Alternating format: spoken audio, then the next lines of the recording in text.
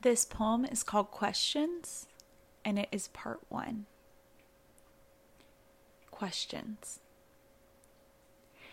I guess I never thought asking was the same as unbelieving. I've always thought it an invitation for his correction to my intuition.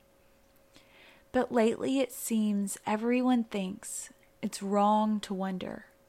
And I am beginning to wonder myself if maybe it is.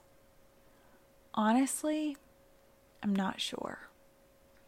I just know that I can't help overflowing with hows and whos and whats. And my goodness, the whys. Always, why? They whisper in my ear, wake me at midnight.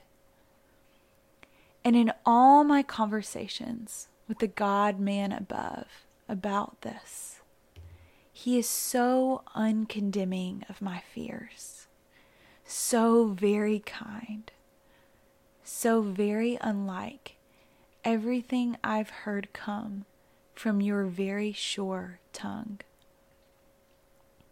Now I'm beginning to wonder something again. When will it be your turn to come undone?